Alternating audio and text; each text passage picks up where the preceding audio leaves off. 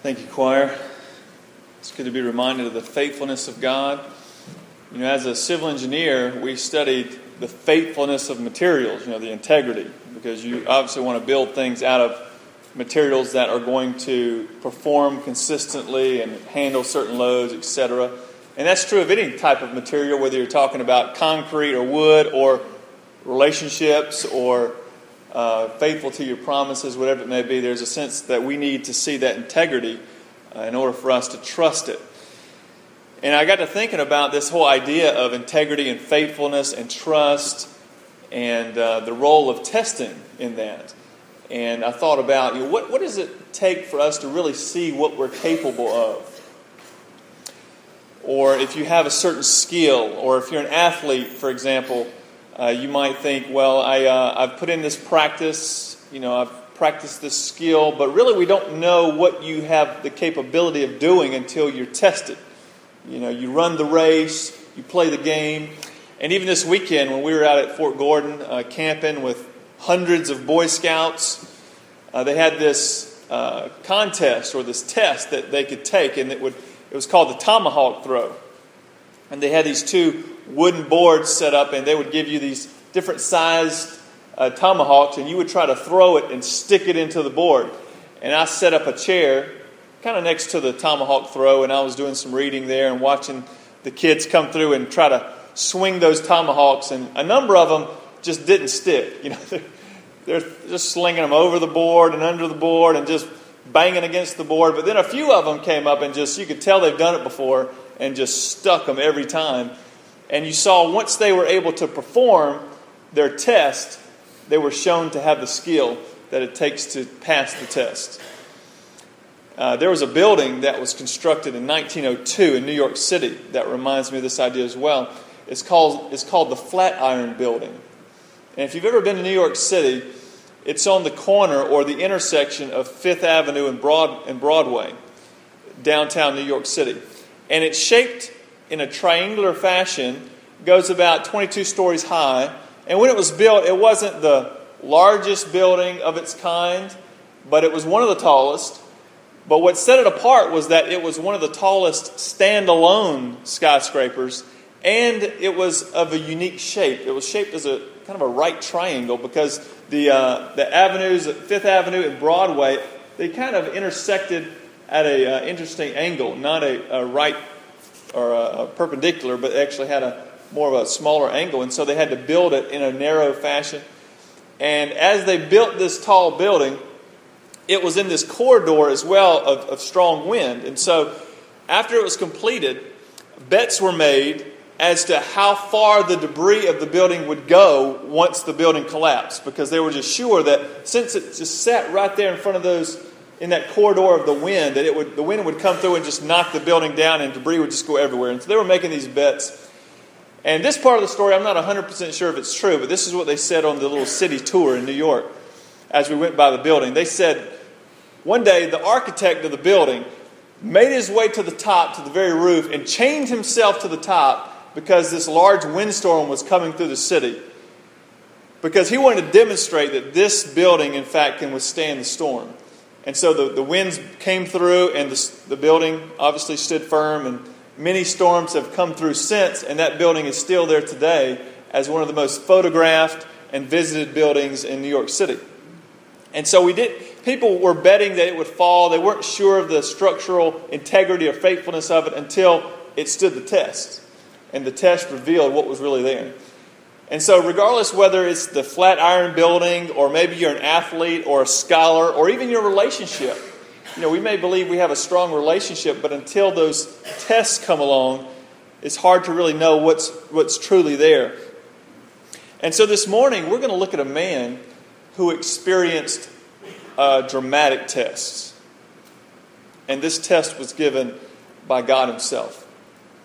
If you turn with me to Hebrews chapter 11, verses 17 through 19, we're going to read about this dramatic test. And as you turn there, I want to remind you that the writer of Hebrews is writing to encourage his readers to continue to offer themselves up to God by faith, regardless of the difficulties, regardless of the trials, regardless of the circumstances or decisions just to continue to offer themselves up to God by faith in the midst of their trials. And so by way of historic example, he cites a test that Abraham was given by God. And so in Hebrews 11, verses 17 through 19, it says this: By faith Abraham, when he was tested, offered up Isaac. And he who had received the promises was in the act of offering up his only son, of whom it was said, Through Isaac shall your offspring be named. He considered that God was able even to raise him from the dead, from which, figuratively speaking, he did receive him back. And so from this passage, I want us to try to answer three questions. The first question is, what is a test? The second question is, why are we tested? And the third question is, how do we pass the test? And so first, let's look at the first question and seek to answer this question, what is a test? And we see in the book of Hebrews, chapter 11, verse 17, that by faith Abraham, when he was tested, offered up Isaac. And then in Genesis 22, we read the following in verses 1 and 2. It says, After these things, God tested Abraham and said to him, Abraham. And he said, Here I am. He said, Take your son, your only son Isaac, whom you love, and go to the land of Moriah and offer him there as a burnt offering on one of the mountains of which I shall tell you. And so in both the passages, both in Genesis 22 and in Hebrews 11, we have this idea of God testing Abraham. And this word that is translated testing or tested is actually the same word that can be translated tempted. So the word that's translated tested and tempted are actually the same word. And really the difference is the idea of testing is to grow you, and the idea of tempting is to destroy you. And so we see in the Scripture when God tests His people, it's meant to grow them. And that's exactly what it means when God tests Abraham in this passage. But even as you heard this passage from Genesis 22 read by Kathy earlier, surely you sense the tension of that test. Not only that God would ask a father to offer up his son, but that God would ask Abraham to offer up the son that God had given him specifically to fulfill future promises. And yet God asked him to offer his son up. And so it produces this tense moment, this tension, this testing. And we know all throughout the book of Genesis, from Genesis 12 all the way through to Genesis 22, we see that Isaac is the son of promise. That in a very miraculous way, God provides a son for Abraham and Sarah, and it will be through this son that not only will Abraham and his family be blessed, but all the nations will be blessed through Isaac. And yet God asked Abraham to offer him up. And so Abraham was truly being tested. And a test is when God tells you to do something that seems to jeopardize His promises. A test is when God commands you to do something that seems to contradict His promises. And in this account, we see Abraham facing such a test.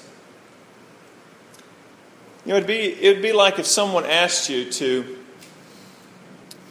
build a bridge. They said, here's what I want you to do.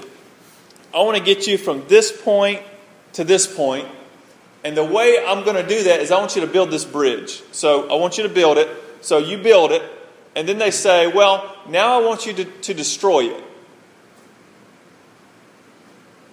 And you would think, okay, you said you were going to do this through this avenue, through this way, and now you want me to destroy it. So you sense the tension there. How is that going to work out? And I'm sure those types of questions were going around in Abraham's mind. But I think we can we can relate to some degree with how Abraham was feeling, because we read promises like this in the Scripture. For example, in John 10:10, here's what Jesus says. He says, "The thief comes only to steal and kill and destroy. I came that they may have life and have it abundantly." And so when you face a situation where your life doesn't seem to be in accord with the promises of God, you're not experiencing the promises that God has said He was going to give you, how do you respond? For example, let's say you're in a marriage and it's not just unhappy, but it's just miserable. You're just not experiencing all that a marriage should be. You know, you look at your marriage and you think, I don't know how my marriage is a picture of the relationship between Christ and the church. Yeah, I'm just not happy. And then I read this scripture that says, Christ came to give me life, abundant life. And surely I'm not experiencing that now. And yet God says, I hate divorce. Stay married to your spouse. So you feel the tension. You feel the tension of, okay, do I obey God and stay in this marriage even though I don't see how I can have this abundant life in the midst of this marriage? Or maybe you know that to tell the truth, even though it could be at work or maybe in a relationship, to tell the truth could cause you to lose a relationship.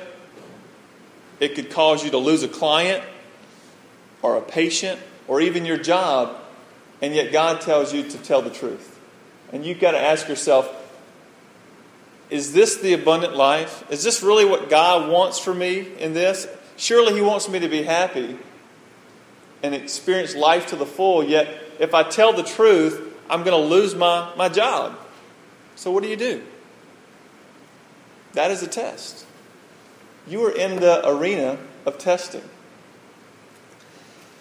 And the question becomes, will you obey God in the moment, even though by obeying Him, it may seem to jeopardize His promises? And that's the tension that Abraham was experiencing as well. Now let's answer the question, why does God test us? In Genesis 22, verses 1 and 2, we read that after these things, God tested Abraham and said to him, Abraham, and he said, here I am. He said, take your son, your only son, Isaac, whom you love, and go to the land of Moriah and offer him there as a burnt offering on one of the mountains of which I shall tell you. See, God is asking Abraham to demonstrate where his faith truly lies. God is asking Abraham to do something that the only way you will do it is if you fully trust God. That's the only way Abraham would carry this type of request out. And I think God tests us for two reasons. One reason is that I believe He's concerned about you personally. And the second reason is that I think He's concerned about those around you. Or another way to put it, the reason that God tests us, there's both an internal reason and an external reason. The internal reason, or the individual reason why God tests you, is that He wants to unshackle your faith from the things of the world, even the good things, so that your trust will be fully in Him. Notice what God says to Abraham. He says, take your son, your only son Isaac, whom you love. Now, there's nothing wrong with loving Isaac. I mean, I'm sure Abraham and Sarah loved Isaac very much. I mean, God gave them Isaac. Isaac was a gift of God. And yet God is asking them to even give that up. Offer it up to God. Will you do it? So what we see here is that sometimes even the good things in our lives, the God-given gifts in our lives, even those can threaten our faith and trust in God. And so we have to ask ourselves the question, is there anything in my life more precious to me than God? Or is there anything in my life that I am trusting in more than God? That could be your Isaac. It's not a sinful thing, it's a good thing, but maybe you're making it the ultimate thing. And God wants you to offer it up to Him. So one reason that God tests our faith is to unshackle our faith from the things of the world so that our faith will be fully placed in Him. Now the other reason, the external reason that God tests us, I believe, is to put Himself on display. I mean, just think about this. We have this account of a man named Abraham from thousands and thousands of years ago, preserved in the book of Genesis and again referenced in the letter to the Hebrews. Now, out of all of the events in Abraham's life, why do we have this one? It's because this is such a dramatic example of a man of faith that it's been preserved all these years, obviously by the Holy Spirit, so that we can see who God is. Because of Abraham's faith, not only was his faith shown to be fully in God, but because of his act of faith, his obedience, we get to look in through the window of his life and see how great God is. And so God tests us not only to unshackle our faith from the things of the world, that internal reason, but also when we trust God and we step out in obedience, sometimes people see that. And it puts God on display. That your trust, your faith is primarily in God Himself. So finally, let's look at the question, how do we pass the test? We see what a test is.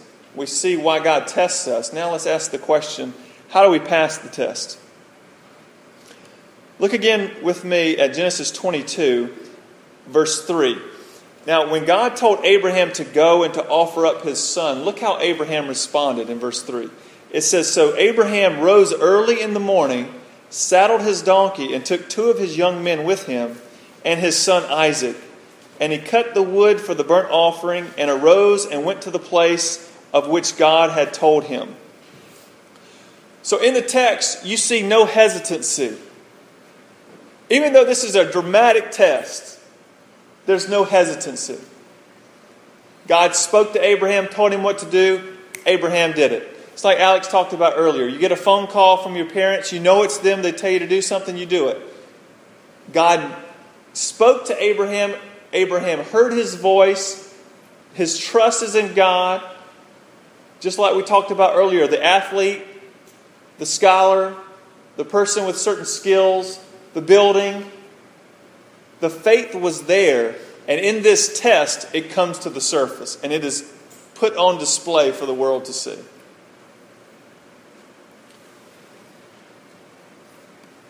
And there's no hesitation. But clearly there were some questions. I'm sure there were some questions going around in Abraham's mind. How, God, how are you going to fulfill your promise if I offer up this son of promise?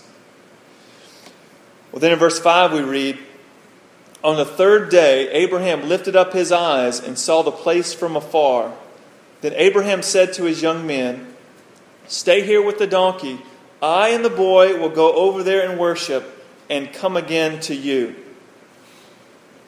So in the midst of his obedience and in the midst of the questions that I'm sure that are going around in Abraham's mind of how God would fulfill His promise, he believed that in some way God was going to work. He was going to resurrect Isaac. He was going to do something to carry out His promises to God. And yet he fully went forward in faith. And we see him saying to the young men, "I and the boy will go over there and worship and come again to you." So Abraham seems to think, even if I offer up my son and put him to death, that God will bring about a resurrection in this situation and carry out His promises. We'll come back to you here. And then in Hebrews 11:19 it says, "He considered that God was able even to raise him from the dead." So although Abraham was called just to offer up Isaac fully to God, he believed that God could even bring about life and resurrection in the midst of this offering. even though he didn't fully understand how that was going to happen in the moment.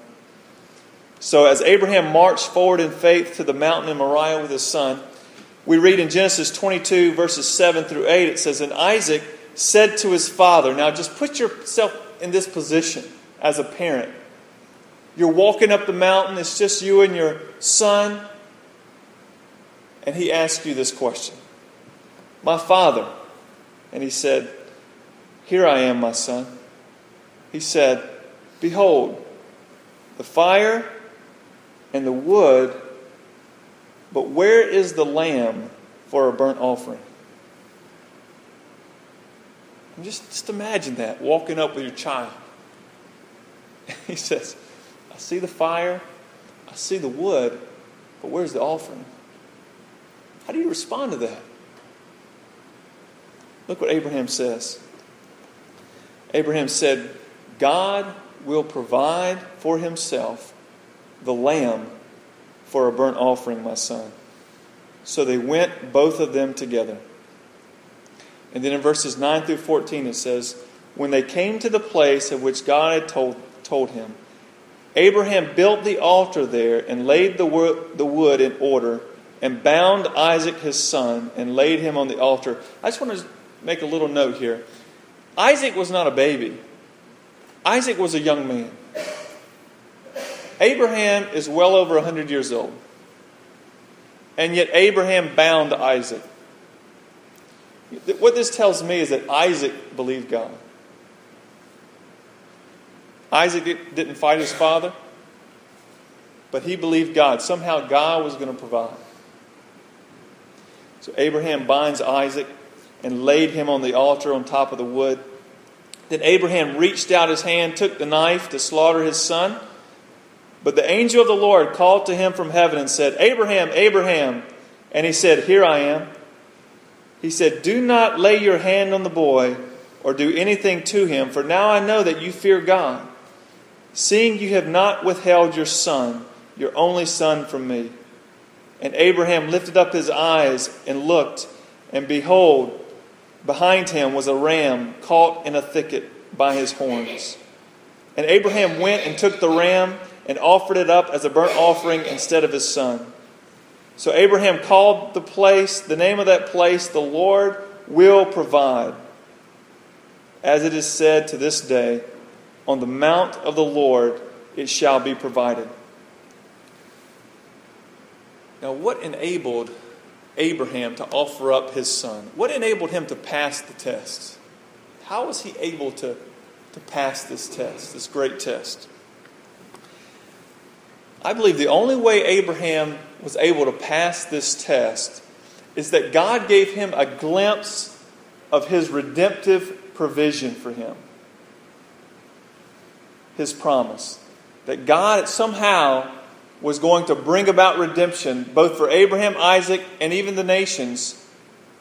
Somehow, even in the midst of this situation. And Abraham moved forward in faith. He believed that God would be faithful to his promise, even though his command seemed to jeopardize it. And so the question we have to ask ourselves this morning is, how do we pass the test? How do you and I pass this test when we face these types of situations? Well, what we're going to see is, in whatever situation you're in, the only way to pass the test is to obey God. Even when his command seems to jeopardize the promise, we need to obey God. And how do we know what God commands? Well, he gives us the Scripture. What does the Scripture say? That's what we need to do, even though it may seem to jeopardize his promise. And also, I believe the only way you and I will obey God's commands and follow God in these types of tests, if, like Abraham, we catch a glimpse of God's redemptive provision for us through his Son, Jesus Christ. You know, Abraham was right when he told his son Isaac that God would provide for himself a lamb for a burnt offering. You know, the prophet Isaiah, speaking about the coming Messiah in Isaiah 53, 6 and 7, says this: "All we like sheep have gone astray. We have turned every one to his own way, and the Lord has laid on him the iniquity of us all. He was oppressed, and he was afflicted, yet he opened not his mouth. Like a lamb that is led to the slaughter, and like a sheep that before its shearers is silent, so he opened not his mouth. In the Gospel of John, when John the Baptist saw Jesus coming to be baptized, it says this in John 1:29. The next day he saw Jesus coming toward him and said, "Behold, the Lamb of God who takes away the sin of the world." Abraham was right in telling Isaac that God would provide a lamb for himself. And as Jesus was entering Jerusalem, as the Jews were preparing for the Passover feast, and if you remember, the reason why they celebrate this Passover feast is that when God was bringing his people out of Egypt, one of the plagues that he sent was the death of your firstborn. And the only way that the angel of death would pass over your home is that if you took the blood of the lamb and you put it over the doorpost. And as the death angel came over your house, if you were covered with the blood of the lamb, it would pass over you. And so year after year, the Jewish people would celebrate the Feast of Passover, commemorating that event where the death angel passed over their house. And as Jesus entered Jerusalem during that last week of his life, he was accompanied by an interesting sight. Josephus, an early Jewish historian, said when the Passover feast happened, days before the feast, the people would bring in upwards of 250,000 lambs into the city of Jerusalem to be prepared to be sacrificed. And so as Jesus makes his way into Jerusalem, it is very likely that there are thousands of lambs being herded into the city and prepared for sacrifice. And yet there in the midst of all these lambs is the one Lamb of God that will take away the sin of the world. And I don't know if Abraham realized that this Lamb of God that he would provide for himself would be his only son. And the reason that Abraham was able to receive his son back is because God gave his son in death. And the only reason you and I can have life both now and forever is because of the death of God's Son. And I believe it's as we grow in our understanding and our recognition of what God has done for us through Jesus Christ, through his death, burial, and resurrection. It is only through faith in what Christ has done, realizing what God has done in his Son, his love, his mercy, his grace that he poured out, his provision for you and for me, through Christ. It is only through that lens that we would ever be willing to offer up all that we have to God. So we offer up all that we have because we've already been provided for. It's interesting. Abraham, what did he call the place? In the mountain, God will provide. Not did provide, God will provide. Jehovah Jireh, the God who provides, or perhaps more literally, the God who sees, and the God who meets our need. And so the only way I believe you and I will ever be willing to offer up all that we have to God is if we embrace God's provision for us in Christ by faith. Let us pray. God, we come to you this morning